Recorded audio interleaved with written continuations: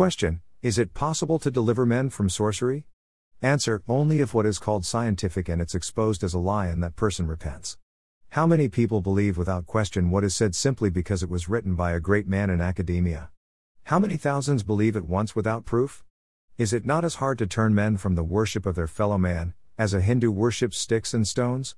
The scientific favorites of newspaper scribblers are larded over with flattery until the reputation of greatness is attained, and to argue against pet scientific fictions is only to provoke silly jesting or astonishment at the presumption of daring to differ from the scientific slave drivers. Will any of their slaves of science dare to be free, or use their common sense? Is geology not a tissue of suppositions from beginning to end? Let us see. How do the geologists manage to get dupes? Some disguised infidel who has had sufficient influence to obtain a professorship in a college writes a book about the creation, in which he attempts to prove to the entire satisfaction of atheistic journalists that the world made itself without the help of God at all. Of course, the blasphemous character of the book is carefully veiled, lest soft-headed religionists take alarm, and the book does not sell. Perhaps even a pious wine is dropped so that the work of Judas may be done more effectually, and the author is reputed a very great man, for all the newspapers say it. By way of preface, astronomy is appealed to as a science so well established that none but fools object to it. Therefore, the reader must imagine all the vast continents and oceans making up a ball no larger than the schoolroom globe.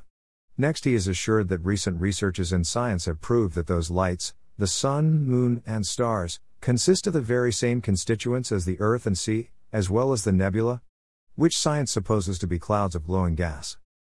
So all these must have had a common origin, and, therefore, the simpleton must next imagine the schoolroom globe along with sun, moon, and stars, changed into a quantity of fiery gas. In the beginning, how many million years ago science cannot yet decide, was gas, is the dogma of geologists.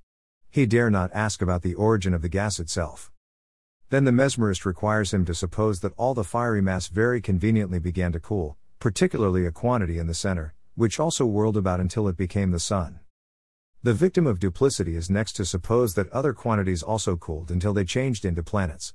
Especially one quantity went on cooling until it conveniently became the earth ball with a rocky crust, and though on fire originally, yet a portion of it changed into all the oceans and seas.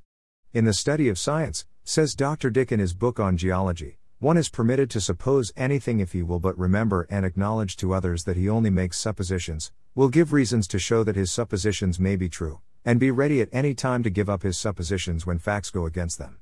The last of these two suppositions, namely, the gradual cooling of the world from a state of intense heat, is often made by those who wish to form to themselves a notion of how the rocks and rivers, mountains, and plains of the world have been brought to exist as they are. Can the foolish geologists, instead of making these absurd suppositions, not believe the fact that God made the world as stated on God's own authority?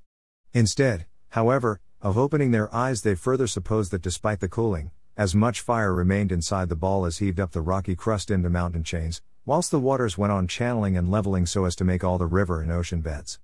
Then the rivers would carry down to lakes and seas matter containing animal and vegetable remains to form sediment, which we must suppose hardened after millions of years into rocks, especially the stratified ones, the UN stratified rock being supposed due to the original fire. All these atheistic suppositions are expressed in words of Greek origin so as to amaze the gaping simpleton. The rocks immediately above the UN stratified are called metamorphic. Next in ascending order are the Paleozoic or primary, the Mesozoic or secondary, the Cainozoic including the tertiary and quaternary.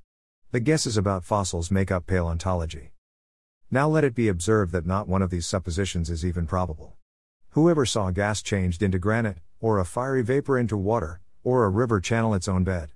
Is there within the memory of mankind one considerable mountain more or less on the earth, notwithstanding volcanic eruptions and earthquakes, one considerable country more or less, or what continent has materially changed its shape? What do fossils prove? The following is a confession from Skerchley's Geology, page 101, so imperfect is the record of the Earth's history, as told in these rocks, that we can never hope to fill up completely all the gaps in the chain of life. The testimony of the rocks has been well compared to a history of which only a few imperfect volumes remain to us, the missing portions of which we can only fill up by conjecture. What botanist but would despair of restoring the vegetation of wood and field from the dry leaves that autumn scatters? Yet from less than this the geologist has to form all his ideas of past floras. Can we wonder then at the imperfection of the geological world? Indeed, it is confessed that the age of the fossil is not determined by the degree of its petrifaction, but by the age of the rock in which it is embedded, and the age of the rock by its position among the strata. Have men in these last days become so still that with old bones and stones, and footmarks, they may be led to deny the very God that made them? But was not this folly foretold ages ago by the inspired Hebrew prophets?